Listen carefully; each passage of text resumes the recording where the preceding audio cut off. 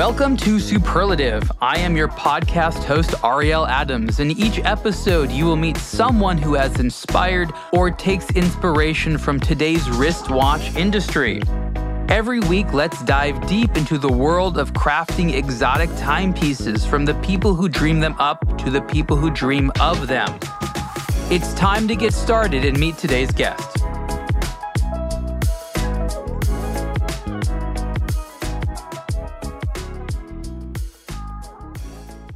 Hey everyone, Ariel Adams here with the Superlative Podcast. My guest today, again, is Barry Cohen of Protek. Barry, welcome. Thanks, Ariel. Always great to be with you. Appreciate your time. So, one of the things I love about talking to you about Protek is that even though you're not new to the industry, it's still a relatively new brand, and you have this sort of what I call the startups and downs, right? And it's been a very interesting couple of years because you went into this with a huge amount of excitement, a lot of knowledge, and you've had high times and low times, and then high times again. Talk a little bit about the emotional experience that you and others running brands like this feel like, and how it's it's a very emotional experience. Yeah, and I'm not sure exactly if you meant the high times currently on this brand or the high times in my career prior. So I'm not sure what you wanted me to address. Well, I think we're talking about Protek because every brand has highs and lows, but I think right now is a good high point. And I think that it's people don't really understand how many opportunities small brands can fail. There's so many instances where things can go bad. It requires perseverance to keep picking up because, again, there's lots of tripping that happens. I guess you call that tripping at the early stages of brands, right? Yeah, I mean, this touches on a big change in the dynamics of retail in our world, which has occurred over the last couple of decades. But let's say this: I believe it's a lot harder to launch a brand today than it was, say, 20, 25 years ago. It's almost as if the method to launch the brand has been reversed. And I mean, if I'll dive into this, I'll try not to bore too many people or bore you with it. But the changing dynamic of retail has had an impact on how one can get a brand going and the difficulty of doing so. You mentioned a reversal. Try to explain that, because I think that establishing the scenario is helpful because people need to know exactly the context that we're talking about here. All right, so let me just give you one example. When I live in Northern California. When I first arrived in Northern California, let's say 40 years ago, there were 14 department stores I could call on here, just to give you an idea. Today, there's 3 department stores, and none of them are based here. What is the effect of this? Well, in the old days, it was a lot easier to gain entree into stores and try to begin the growth of a brand and of a business by getting that entree. Today, gaining entree into the much fewer stores is extremely difficult. The retailers are less likely to want to take a risk, per se, with a new brand. They essentially want tried and true brands that the consumer's already screaming for and asking for. So that gate is pretty well closed most of the time today for a new startup. And that's a big difference. I mean, in the old days, with so many retail stores before conglomeration of retail, buyers had the latitude and the wherewithal to test newness and to try new brands, even if only for the express purpose of trying to give their department a little different character from every other department in the multitude of stores. And I can remember this even back in my costume jewelry days, where there was a buyer at Bullock's North who prided herself on having a very, very unusual department. And it was special. And you knew when you walked into that department, this was that lady's department. Today, I could take you into any retail store, blindfolded, take the blindfold off, and if you don't see the store name, how do you know what store it is? You don't, because it's cookie cutter. They're all carrying the same exact merchandise. And that's what I mean about a changing dynamic. So how are things reversed? To come back to your question, it felt like in the old days, you could kind of get your feet wet a little bit at the retail level where consumers could experience you, see you, talk to salespeople about you. That's another story, less salespeople. But today it's almost like you have to establish yourself almost with direct to consumer selling so that you create some A, awareness, B, desire, C, appreciation, and some degree of success so that the major retailers would say, okay, I'm hearing about this and customers seem to want it. Let's bring it in. So that's what I mean about a reversal of the processes to get yourself into wide stream retail. I want to comment on that because I thank you for that story and it's incredibly relevant. One of the things I want to say about that is companies that make watches today have had to add on a significant new component to their business, which is the demand creation side. Because as Barry indicated, in the past, the job was to make a good watch that was desirable.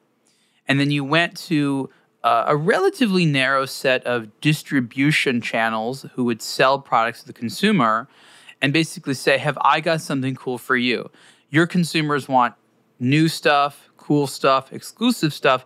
I can offer you that if we work together, and maybe even only you have to sell that. And that was the way things were, we'll call that traditionally. Nowadays, the retailers, department stores, et cetera, no longer have those monopolies on consumer attention.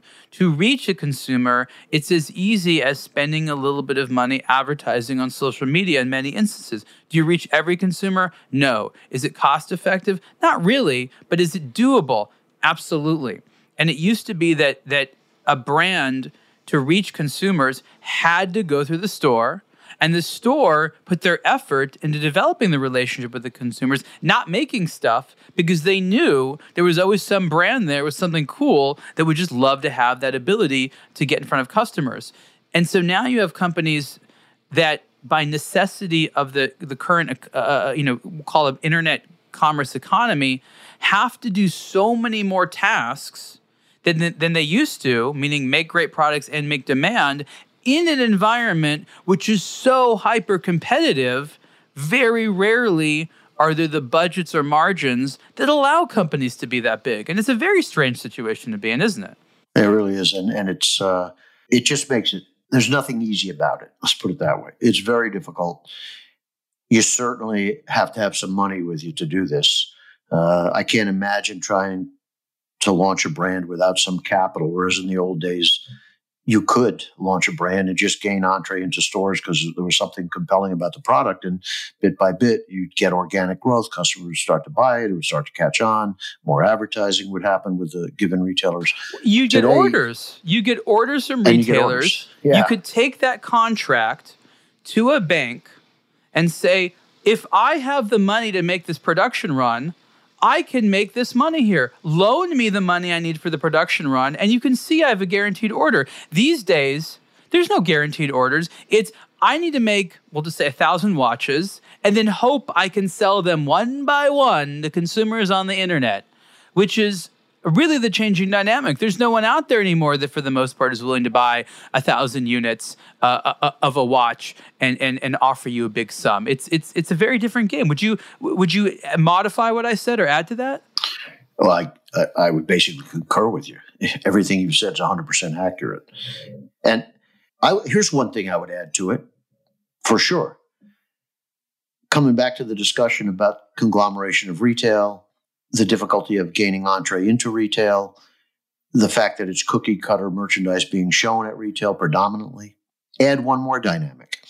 In the old days, when you gained entree into retail, it was a kind of a mutual respect relationship, and you were working together. I don't want to malign retail today, but as the stores became more powerful because there were less of them, it became a situation where if you got this opportunity, you would have it with an understanding that anything that doesn't work is going right back to you. And let's take the Nordstrom and Sears way of doing business, which is go ahead and I'm paraphrasing it, and I may not be 100% accurate, but there's a lot of truth to this. Go ahead, wear it, enjoy it, destroy it, bring it back to us we'll give you another one, and then we'll foist it back on the resource.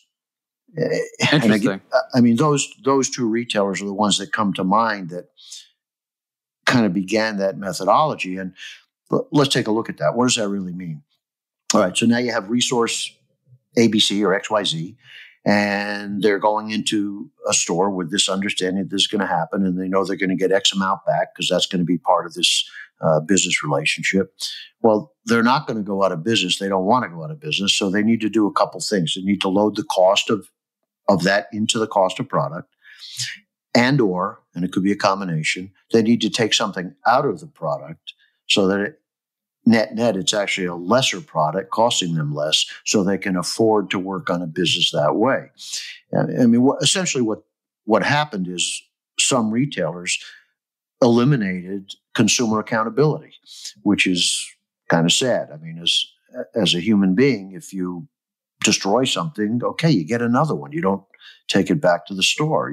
You be accountable for your behavior. And so what I'm saying here, and this is really where it comes all the way back to the consumer, is who do you think the winner and the loser is here? The loser is the consumer for multiple reasons. They're probably getting a lesser product because the resources have to build in the cost structure to be able to handle significant returns, meaning there's something taken out of it. And they are definitely getting a reduced mix of product to look at, observe, and consider. So how has the consumer won in that particular methodology? I can't think of a way. So I just think that... But the retailer, thinks of themselves first, the consumer second, and then maybe you third. I think a lot of this has to do with the weakening of the retailer, where when they were stronger, there was more you could do with them. They have suffered from lowering foot traffic, lower costs by a lot of competitors, and the fact that a lot of the brands they used to sell appeared to be more than happy to entirely bypass them and develop relationships directly with large groups of consumers because these were bigger companies that could do so. I think that their focus on being defensive is probably predictable, right?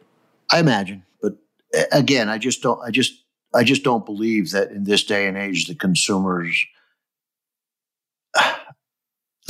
getting a better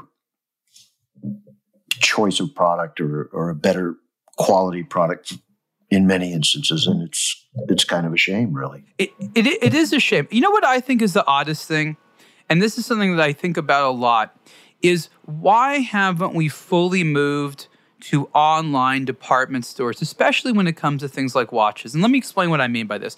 One thing I know for sure, and I'm sure you'll agree, is that most consumers like shopping environments where they can select between different products in the same category. And what I mean by that is they prefer going to a watch store that has products from a bunch of different brands rather than going to a watch store that has products from one brand. We know this in America. This is especially true.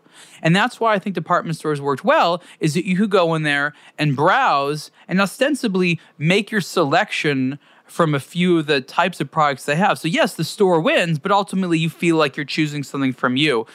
Why has it been that there's been a rush to individual brands selling online, but the department store concept online hasn't really taken off well? And I think it's a very interesting question, right?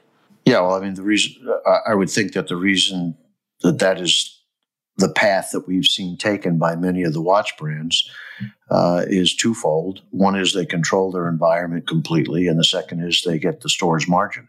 I mean, absolutely, there's an economic reason, but I think what's interesting is that the department stores or the businesses themselves have not figured out good models. I mean, I actually know the answer, and the answer really goes back to the cost of acquisition per customer. The amount of time and effort required to get a paying customer to buy something from your shop is pretty high. Let's say we're going back to the brick and mortar. You're walking around at a mall. You're in a Nordstrom. They have the thing you want. Do you A, just buy it there and get it? Or do you, drive all around town looking for a different price, or maybe go online and shop around, stuff like that, or just have the convenience? But when it's online and you're not in the store to begin with, you don't really care where you buy from. You might get excited by something from the Nordstrom website, but then do a Google search and identify that the same exact item is available somewhere cheaper elsewhere. And that happened for a long time. And Nordstrom's like, well, we can't support our marketing, our stores, our staff, all this stuff when there's all these people undercutting us. So the Nordstroms of the world did their job of getting customer eyeballs on the products, but ultimately weren't able to secure the sale because their cost couldn't be the cheapest online. And I think that is responsible for much of the decreasing power of these stores and why it's been challenging for them to do as well online as they did in sort of a more captive environment in the real world. Could well be, because their online prices probably have to match their in-store prices. The other thing I would say is that there's, and perhaps I am old school. I mean, I know a lot of people, they just buy everything online, Amazon or where have you, everything online.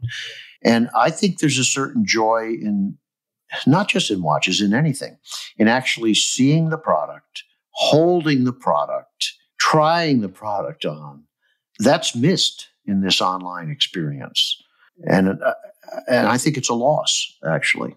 It is for sure. And I think that especially with Protek, which is a product that you are so excited about people seeing, handling, touching, you know that in pictures, you can have other things kind of look similar to it. But, in watches, the difference between a luxury timepiece and a non-luxury timepiece is like, 1 or 2% in the detailing.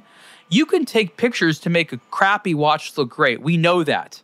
It's so hard to identify the actual look and feel of something online. And I think for me, that's what's really missing in this online environment, is that people aren't just using it to learn about watches and have community, but they're forming their entire opinion about a product or a brand based upon, images, which is a third party and indirect experience. It's fascinating to me about how consumers are so comfortable forming opinions these ways. I guess that's all they know. But again, I think that you and I agree that the in-person component to watch appreciation is so necessary to be a real enthusiast, right? I think it is, and we've seen that actually even with Protek, where we're doing our outreach, we're talking to jewelers, we're talking to retailers, we're talking to outdoor stores, military stores, whatever, the whole mix. And I've had, for example, some jewelers that I've been on the phone with say, yeah, the stuff looks good, but, you're asking me to spend $5,000 here. I haven't really seen a watch. I said, no problem. Give me your address. Send them watches. And the response that I've had in every single instance so far was, your pictures were really good, but when I hold the watch, when I see the watch, when I try it on, it's way better. Let's write the order. How do you feel? Do you feel justified? Do you feel good? Do you feel angry that it took that much to convince people? I'm just curious, when that happens, obviously it's a good thing, but what are some of your initial emotional responses to that? Well, the initial responses are, man, it sure as hell is difficult to get opportunities, but which, it is a startup. Let's not lose sight of that. The difficulty is inherent in any startup. And so that's the downside and the frustration, if you will. Thankfully, I know we make great product. I know it's well designed. I know it's well made. And thankfully, when it gets into the hands of people that would be the decision makers, they arrive at the same epiphany. Wow, this stuff is really nicely made and it's a great value. And so we gain that opportunity, but it's frustrating that, that it's not that easy to get that opportunity. I've single-handedly watched the process of cheaper and cheaper watches being touted as luxury products online. First, it was lookalike products that were meant to look like the more expensive ones. Then they replicated the way that expensive watches spoke about themselves. Then they replicated the entire branding and things like that. And what you have is this interesting economy where they try to use all the ambiguities of the internet in their favor. Right? all all the tricks you can think of to persuade people who haven't seen something that this is cool, whether it's testimonials, strategic discounts, very attractive lifestyle photography. I remember seeing certain startup websites for watches where they would have all this amazing imagery, but you would notice is that there's no watches and any of that actual imagery. So like there were some like renderings of watches and then a bunch of like essentially unrelated graphics that some designer decided to include. And if like you thought about it carefully, you realize like, wait a minute, like these watches have never actually been shot in this environment. Someone just sort of photoshopped all this together. But they have found that in many instances, that's enough, right? Because they only do as much as is necessary to make the amount of money that they think they need to make, right? They're not going to put $10 million into a website if they're not expecting or not hoping to make that type of money back. And so it's been this very interesting, like I said, experience of seeing what people think they can get away with to sell a watch, right? Yeah, I've noticed exactly what you're talking about too, that it's really less about I guess we're talking watches, but it doesn't have to be watches. It could be a bottle of tequila. It could be anything. But it's really about selling an image and a visceral feeling that one gets when you look at the image more so than the actual product, which is kind of odd, actually. No, it's a hack. They're hacking into the consumer sentiment. They recognize that satisfies us, that gets us curious, and that we're willing to spend money to satisfy that emotion, right? The internet is really good at this. It's identify. Yep. It's like, hey, you have this emotion. B, here's a thing that can supplement that emotion or add to that emotion, or give you the emotion you want. All you need to do is buy this thing. Yeah. And internet marketers are so good at identifying a need, saying that they have the solution to your need, and all you need to do is buy it. And with watches, this is how it started. I think this is kind of amazing. It's you want that luxury watch experience. You can't afford that luxury watch experience. Buy our watch. It's going to give you a lot of that luxury watch experience. It'll make you feel like you're wearing a luxury watch, even though you're not paying luxury prices. And that's essentially what the pitch has been a lot of the time. And consumers not even recognizing that's the pitch, buy into it very enthusiastically, don't they? Yep, exactly. Yeah. And it's funny. I mean, as of a couple of years ago, the term luxury, especially online, was beaten to death.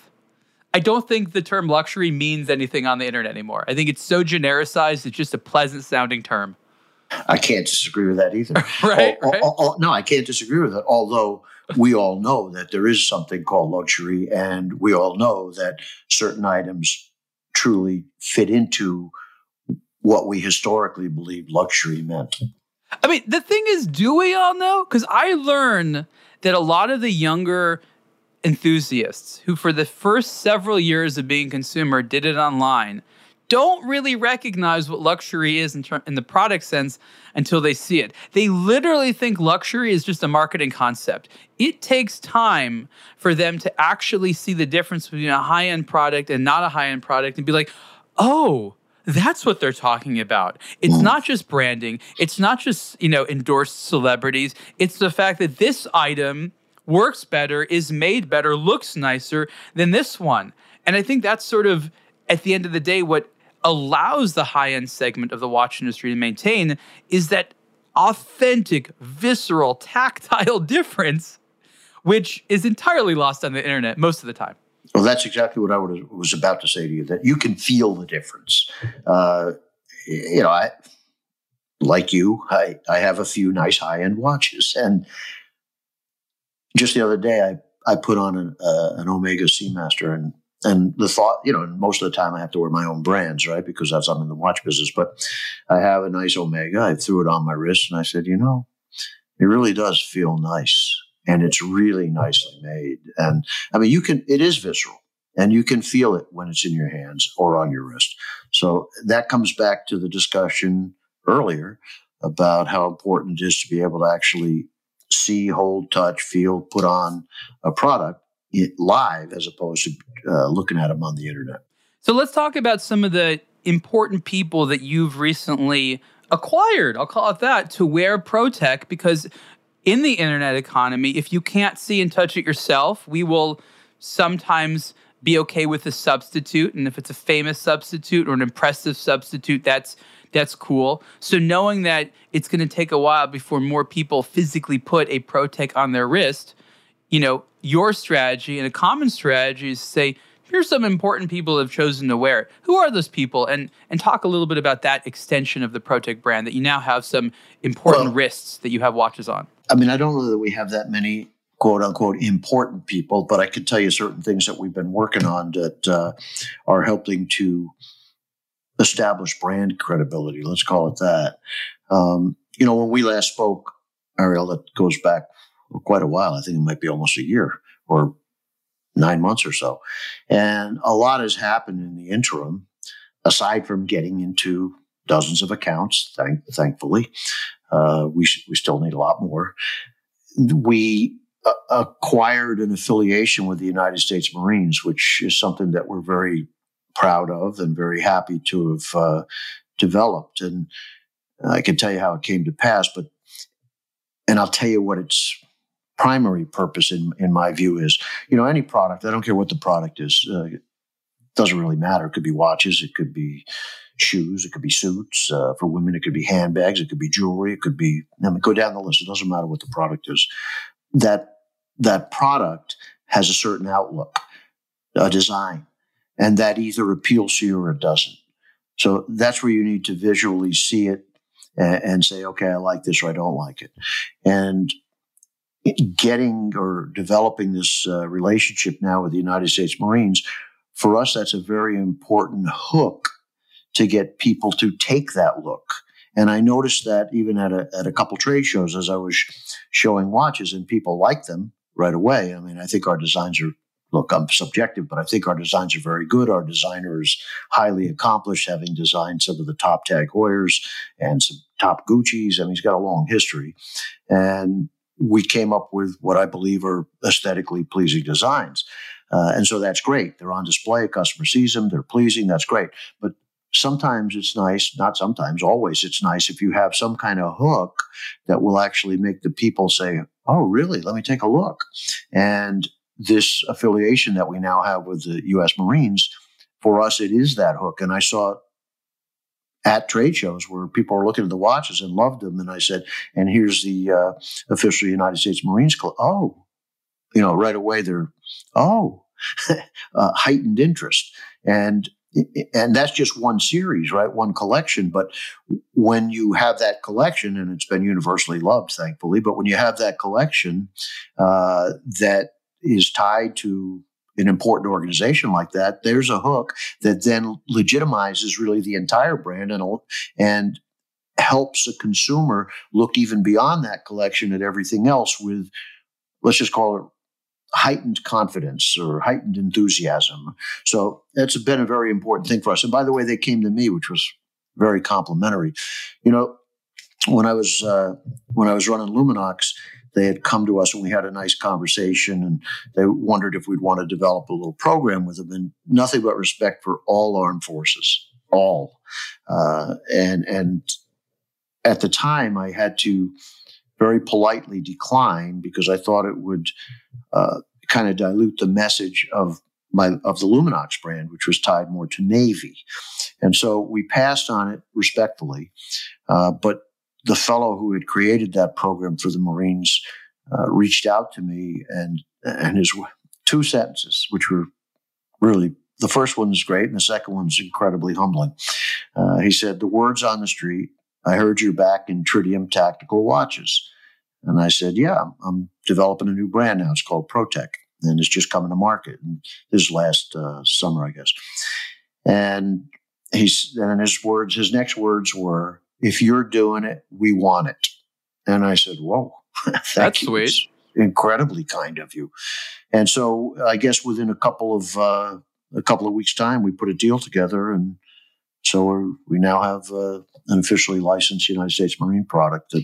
Congratulations! That I mean, you kind of struck lightning twice there, because going back to the Luminox thing, we've talked about this in previous conversations. But when you would walk into a Sharper Image, which was a store that had a display, there was conspicuous branding about the Marine thing, and it was like wristwatch, About the Marines, Navy. armed. That was about Oh, the Navy. Was the Navy? Okay, well, it was the armed forces, and you would.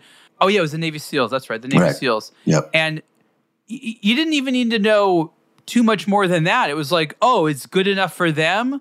Well, That's right. They like high-end equipment. They're very demanding. Their stuff needs to work well. They're not about fluff. They're about substance.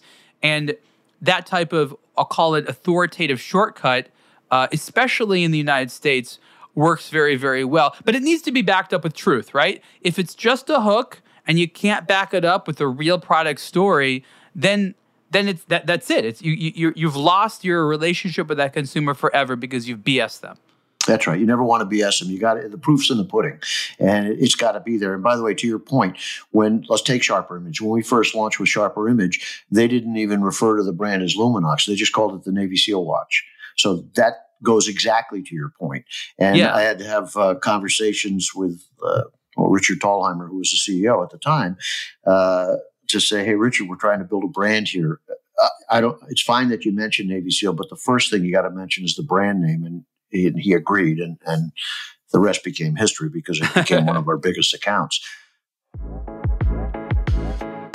Hi, this is Ariel Adams, founder of A Blog to Watch, with a message about eBay. I visit eBay daily and have been relying on eBay to learn about and acquire watches for more than 20 years. Did you know that you can now buy watches directly from brands or their authorized dealers on eBay?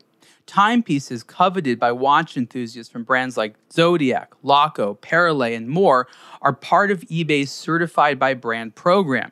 Here's how it works.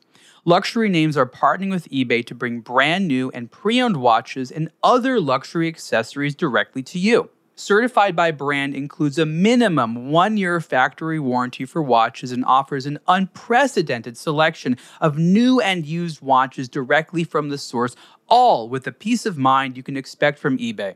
Visit ebay.com/certified by brand for more information.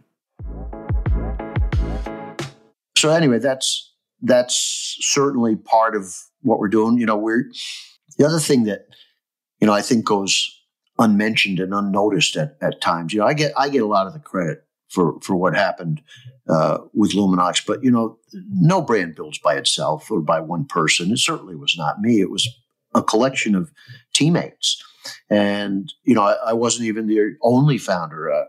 I came up with the idea, and Richard Timbo was my partner in the launch of Luminox, and I can tell you that I don't think I would have succeeded as well without him. We were a tremendous team. We worked really well together, and we had a heck of a lot of fun together, and that fun rubbed off when we were around each other and we were around accounts, and it helped us gain penetration into retail and build a business. And he was integrally involved in every aspect. And even his wife, Bridget Timbo, handled a lot of the operations and the sales. And she was an important cog in that wheel without question. And that's just the first beginnings of getting it going. And then we had other key hires. There was a guy named Max Robertson, who was actually my son's CYO basketball coach, but I got to know him. He was a Marine. I got to see his can-do way of being. It was never can't do. It was always can do, and let's get it done. And I always called him a can-do guy. And, he was probably the most significant and most important employee the brand ever had globally. And a lot of what we accomplished is because of him. We had a great sales manager in the early days in Tony Alifi, who traveled the country, layering on accounts for us. He did a lot of great work. And then in the second part of the Luminox story, we brought on a guy named Dennis Begane, and Dennis Begane had history in watches with Tag Heuer and also Pandora. And the way I've said things about Dennis is he did the impossible. I've always said it, the impossible. He got us into about 300 top-tier jewelers in this country. Over 200 of them were Rolex dealers. And it's not like those people were sitting there in the store saying, boy, I sure hope somebody comes in today to show us merchandise to fill this empty case. Otherwise, what are we going to do? Those cases are full. And he managed to nudge people aside and got us into a hell of a lot of accounts. And, so it's important to note the teamwork. There's also another guy, Dennis Atkinson. He was the longest tenured rep we had. And he came from retail with Macy's. So he really understood that side of the business. And he really helped not only train a lot of the reps, but he was really, really good at explaining the virtues of the brand and helping to build territory. In fact, we moved him from territory to territory because he kept building territories. So, teamwork is certainly part of how things got going for that brand. I don't have a team today. We're a small startup. We have a couple of pretty good reps so far that are unearthing some nice opportunities for us. But it's still the word startup. I can't get away from that. Now, we have a couple things that have happened that are, I think, good for our brand.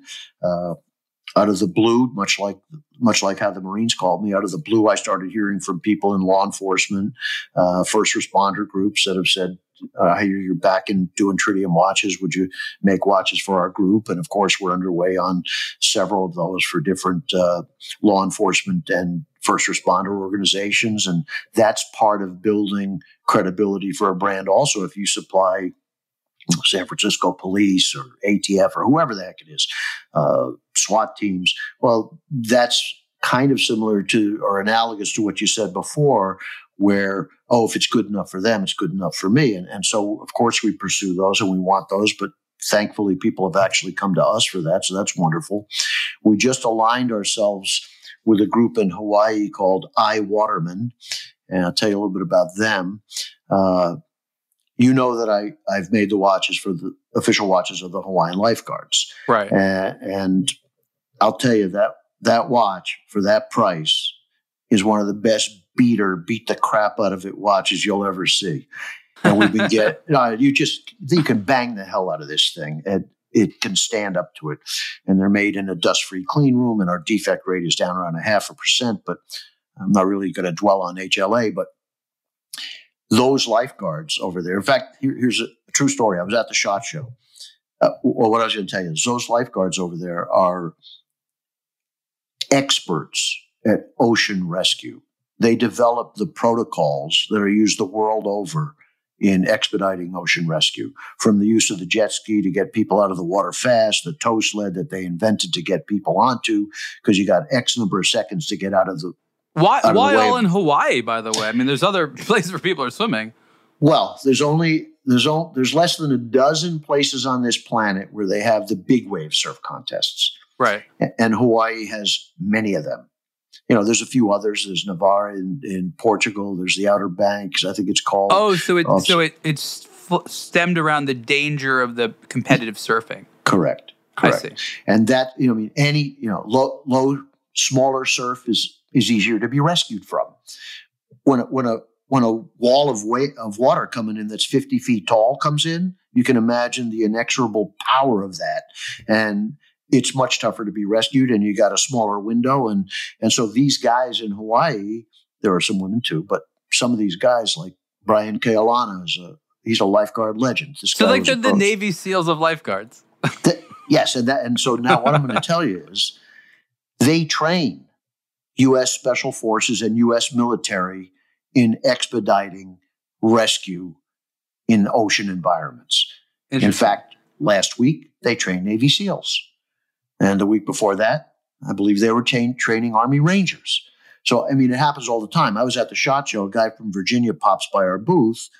I'm showing him the Protek watches. Yeah, he's interested, blah, blah, blah. And we started talking about it. He knew my background with Luminox, Navy SEAL. He's a Navy SEAL. And he wasn't, a younger guy. So he was in management. He was in his 40s. And I said, do you want to look at Hawaiian Lifeguard while you're here? He said, yeah, let me see it. And then I jumped into, these guys are the real deal. They're serious water people. And he goes, you don't have to tell me. I've sent dozens of my guys there. So, here's a Navy SEAL telling me that he knows damn well about them. Anyway, some of these guys created a company called iWaterman. And this company now trains military and special forces all year long in 10-hour-a-day sessions, 5 days a week. And, I've known him for years because some of these legends helped me create the Hawaiian Lifeguard Watch. So I reached out to him on a recent trip, and I went and met with him, and I said, this is what I'm doing now with Protek, blah, blah, blah. You know my history, you know Luminox, so on. And next thing you know, now we are the recommended and suggested watch of I. Waterman, and they are letting the entire military world and special forces know about it. So there's an affiliation that can help our brand in creating more awareness for some of what we would call our target customers. And that's in that same arena, that same first responder arena. But we are actually taking an interesting step outside of that arena that I want to tell you about, because it's something very, very different for me anyway, and for watch brands I've worked. There's a guy I know who was a big fan of Luminox. Pardon my earpieces; they were slipping there. There's a guy I know that was a big fan of Luminox. I've known him for years. He was actually lead guitarist for Steve Winwood for 20 some odd years. Played with Clapton, played with George Harrison. He's pretty much a guitar virtuoso. And I got to know him because he was teaching a friend. And as we got to know each other, he said, hey, I like this Luminox stuff. And he started wearing Luminox. And I recently, last year, I saw an email back and forth with him. And I said, I don't know if you know, but I've gone in a new direction. I'm doing Protek. Told him a little bit about it. He says, if you're switching, I'm switching. Okay, great, wonderful. And he had gotten his son into Luminox. So I get a call from his son. And his son is deeply embroiled in the world of tennis. He was the University of San Francisco tennis coach for well over a decade. And he was on the pro tour at one point. And so he calls me up and he says, my dad says, you got a new brand. I got to see it. Let's go for lunch. So we went for lunch. And on the spot, he said, I love these. I'm buying these right now. I'm Venmoing you money. He started pulling watches for himself. And a couple of weeks later, he calls me back and he says, Barry, I love these watches. I like them better than any Luminox I ever had. This is now the brand I'm going to wear. And I want to know if you'd like to be the official watch of a professional tennis tournament. And I said, what are you talking about? And so he has created a new tennis tournament that touches on a societal issue that we hear a lot about today. In fact, it's kind of in the news today with women's soccer. The U.S. Women's soccer team pioneered equal pay, as you and your audience probably knows. So this fellow decided to create the first ever tennis tournament, pro tournament, with equal prize money for both genders, and got it approved by the WTA and the ATP, and the tournament is at Stanford in the third week of August, so a couple weeks from now. And little old Protek, our tiny little brand, is the official watch with our logo on the court, our logo on banners, watches given to the top 12 participants that end up in the semis and the finals in both doubles and singles, and a chance for us to touch consumers because there's a fan village where we'll be set up, and it's a chance for us to touch mainstream, so outside of first responders, just a sporting event, and also be tied to and affiliated with something that is promoting some equality of men's and women's prize money, which, look, I of course I believe in it. I have a son and I have a daughter. Why should my daughter be at a disadvantage? It makes no sense to me. And so I thought, okay, this is a good thing to tie ourselves to. So that's kind of nice for a new brand. Absolutely. And isn't it kind of amazing that a wristwatch is chosen as the symbol to celebrate all these things? All these organizations seem to like wristwatches to celebrate group identity, or that they feel very proud of some accomplishment. I think that you and I are equally lucky that in addition to people wearing watches to tell the time, they serve all these other social functions. And, I've written about this many, many times in many different ways, but that these organizations today don't even ask themselves, they're like, yes, we need to have a watch to commemorate our group identity. Maybe they have ball caps and jackets and socks. I don't know. But that watches continue to be in their mind, even amongst younger generation people, I think is something that we're so fortunate on, right? Well, look at it in tennis, look at it in golf, look at it in racing, look at it in racing, of course, your timing, so that has something to do with it. But driving an Indy car or a Formula One car, you're not timing anything there. They're doing that in the pits. But the point is that you're 100% correct. All of these events are bringing a watch into it. I mean, you see Rolex on everything. Everything. Yeah. The watch is arbitrary in a lot of ways, but it's a symbol. It's a very serviceable symbol. There's a lot of practical things. Unlike clothing, one size sort of fits all, right? You don't have to make too many different sizes, making maybe a larger and smaller size, but you don't have to worry about that. It's something that you can sort of take on and take off. It just, for whatever reason, the wristwatch has this communication value that extends beyond it being a thing to tell the time. First it's a tool, then it's an aesthetic thing, but third on top of that is a communication tool, and it talks about the wearer. And for the individuals out there that know about this, the elite Hawaiian lifeguards, it makes them feel part of an in-group, whether they participate or they support it. They look at that watch and they're reminded by something that they value. And that's why, to me, it's not at all surprising that in this day and age, a small company like Protek can serve those purposes because you, and sometimes only you, can deliver them the emotion they want through the experience of ordering the watch, designing the watch, wearing the watch. It really doesn't matter what watch it is as long as they're happy with it. And you as Barry or the other, leaders of the small brands, those personalities that promote the brands as well, that's really the service that you're bringing. No corporate environment is able to do it as well as that personal relationship, right? I think it does help. And if you're going to touch on the word service, if you don't mind, I'll tell you something that I'm actually pretty proud of that came out of a mishap. So sure. Look, I try to do my very best in what we create. And quality for me is job one. If we're not making quality, I don't want to do it. And when we came out of the gate, we had a problem. And the problem was, it was an issue with 2 series where time wasn't tracking correctly, and it was related to the weight of a hand, the second hand. So I did what you'd see a car company do. I did a recall. And it was not inexpensive, tens and tens of thousands of dollars. But I reached out to everyone that had purchased either of these series. I brought their watches back in. I did a new tooling for a new hand. I sent all watches back to the factory. We retrofitted every single watch with new hands and delivered every watch back to these people.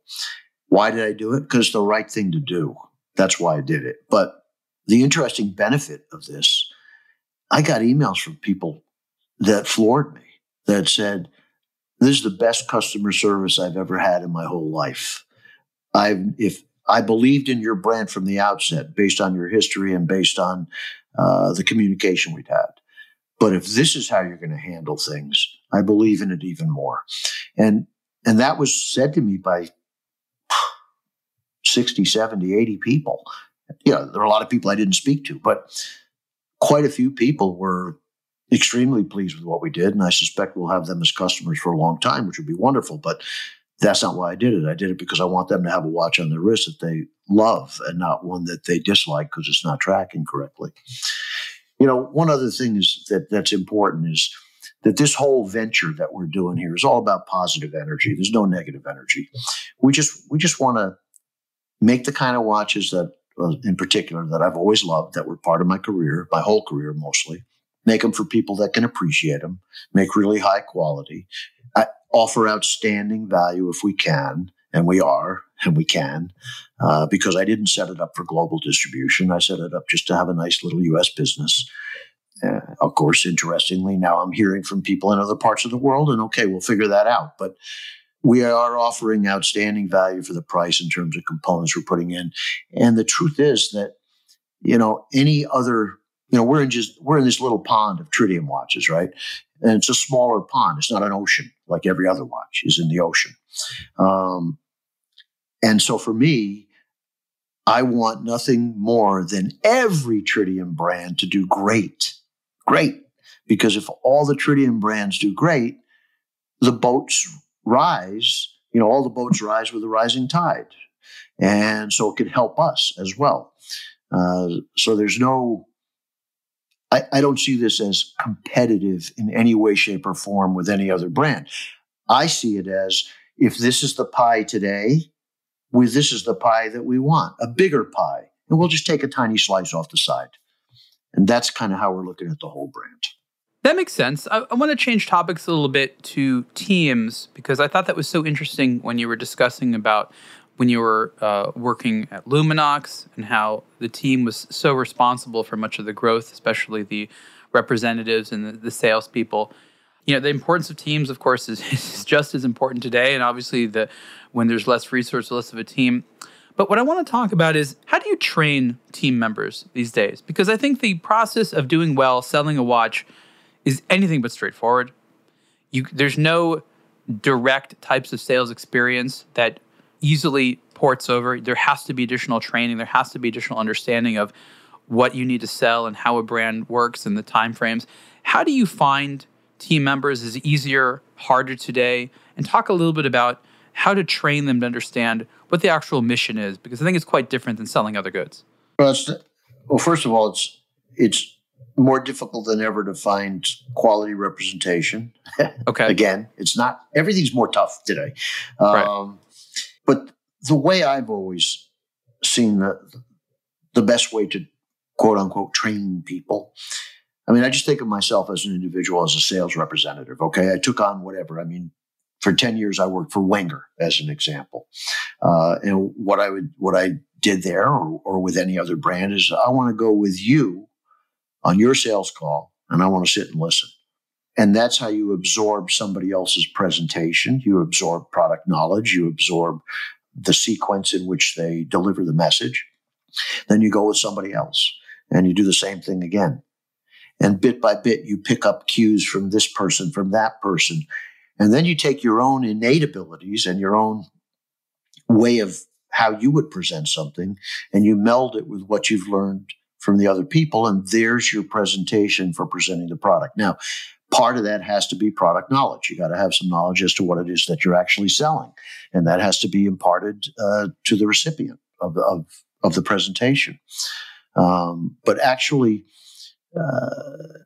the other aspects of training, which you'd find in the corporate world, is like manuals, where you have a manual that explains, this is our process, these are our key selling points, or USP, here's our components used, and that's kind of the dry stuff, but it's stuff you got to digest and learn, and the rest comes from, I think, absorbing how others that have managed to make it work, absorbing how they present it, and trying to assimilate that into your own presentation so that you have a good way of presenting the product. Do you think that it's enough to really love watches? Do you really need to love watches? Because there's a lot of people that love watches that come to me and they'd love to be in the watch industry. And I think sales is obviously a natural start for many people unless they have special technical skills.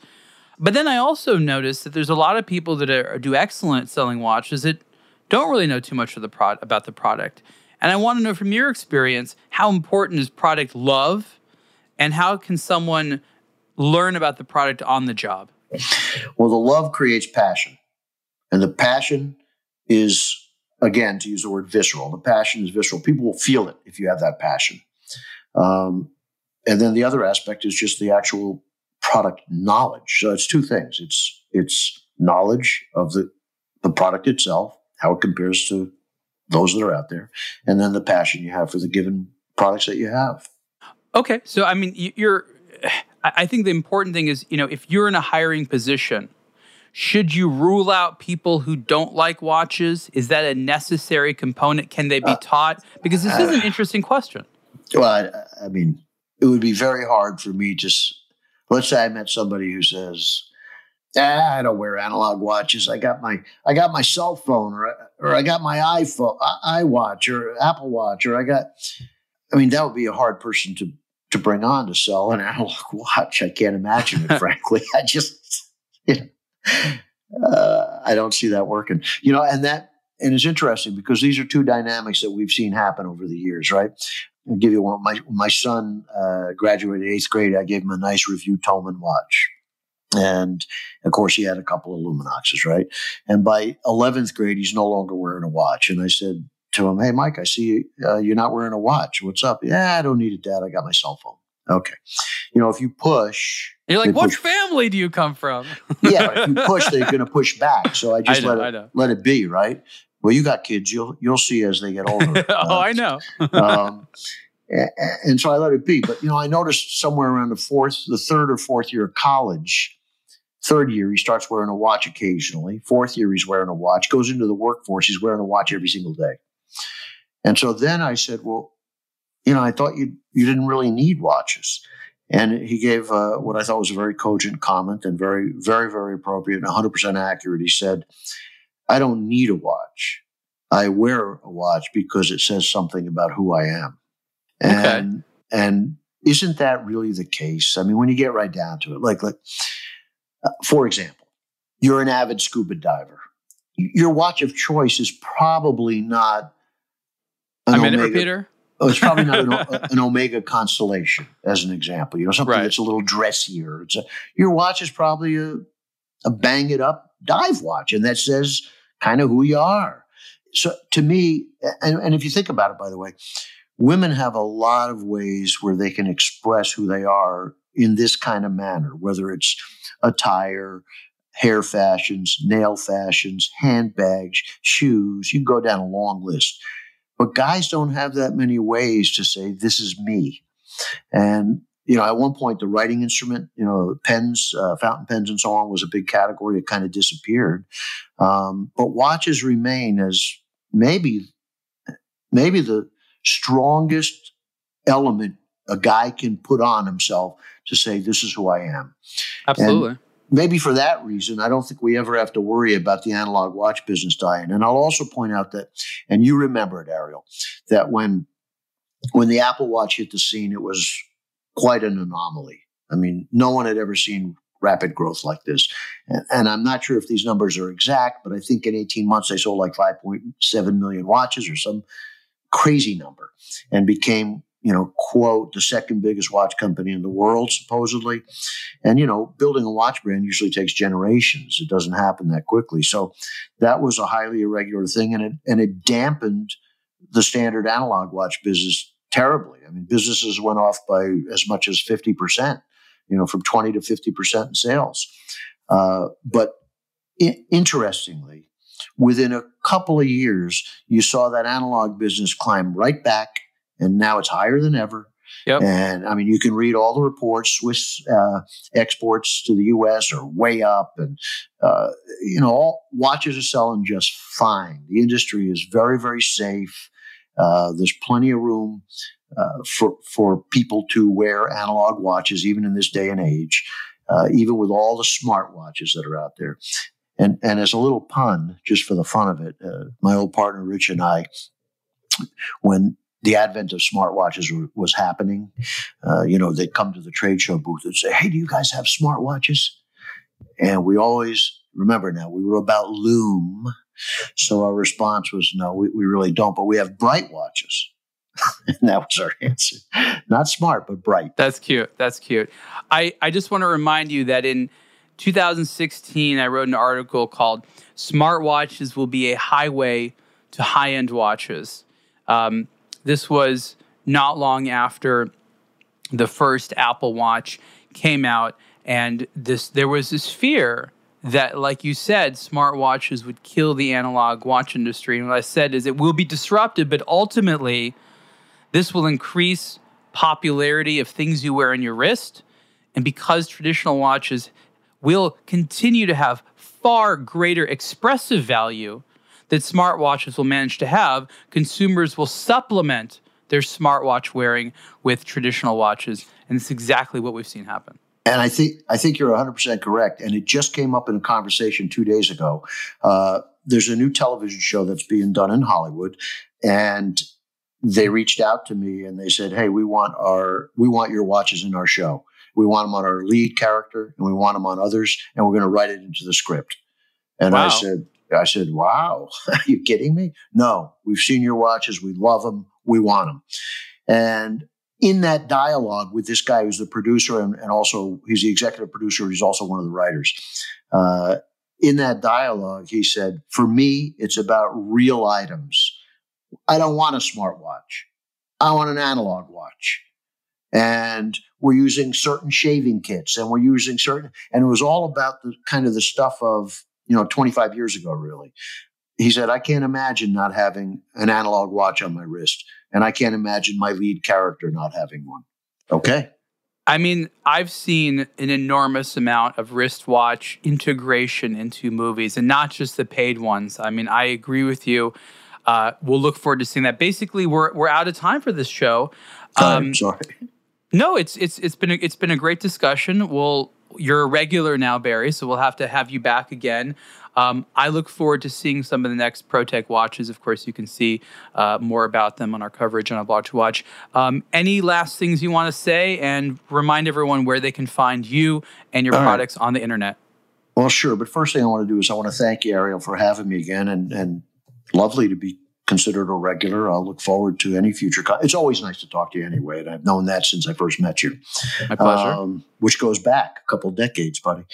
But you can find our product at protekwatch.com. That's PROTEK watch.com. We're in the midst of, we're about to revamp the entire website and have a much, much better site. So that'll be coming in the near future.